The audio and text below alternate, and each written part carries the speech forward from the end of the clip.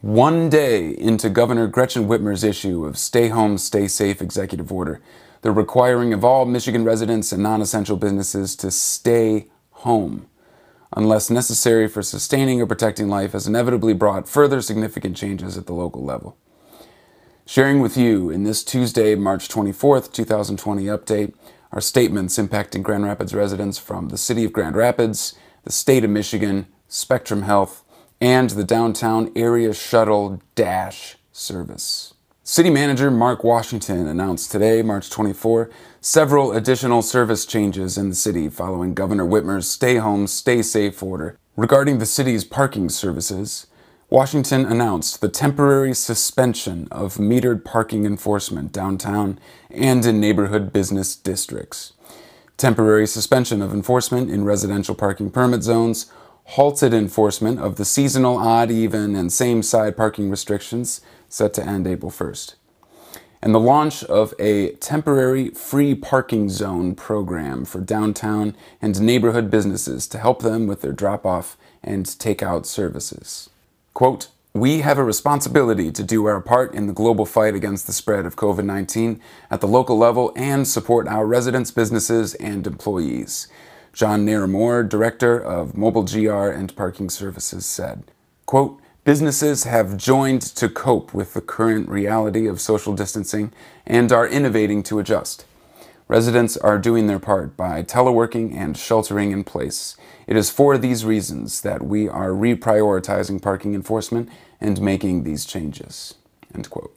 Additional city service changes include the extended closure of city buildings to walk-in traffic until April 14, such as City Hall and the Grand Rapids Police Department headquarters, and a new filing deadline for 2019 City of Grand Rapids income tax returns of Friday, July 31. Quote, "We are committed to helping prevent the spread of COVID-19, protect the health of community members and city employees, and ensure the continuity of essential city services," Washington said. More information about these additional service changes are available on the city's website. The state of Michigan has now added an alternate languages section to its COVID-19 resource page, so Michigan residents not proficient in English may stay up to date as possible about statewide resources and announcements regarding the outbreak without previous language barriers. Alternate languages already available on the resource page are Spanish, Arabic, Traditional Chinese, Simplified Chinese, Korean, Burmese, and American Sign Language. The full and growing list can be found in the dedicated alternate languages section on the state's COVID-19 resource page. Spectrum Health has announced a shared list of supplies that are being accepted at 14 of their locations to help respond to the ever-growing number of positive COVID-19 cases. This list includes protective gear, such as N95 and surgical masks, face shields, and isolation gowns, as well as additional supplies such as bleach wipes, flexible mini-tip swabs, pocket-sized sanitizer, and digital, disposable, or temporal thermometers. Quote, "We are extremely grateful for the outpouring of requests from the community to help during this COVID-19 pandemic," a representative from Spectrum Health announced. "So many within our community have asked about ways to help during this time of need." Supplies Spectrum Health will be unable to accept include painter's masks, swabs that are made with a wooden tube or stick, perishable food, blankets, medical equipment, medication, or other supplies.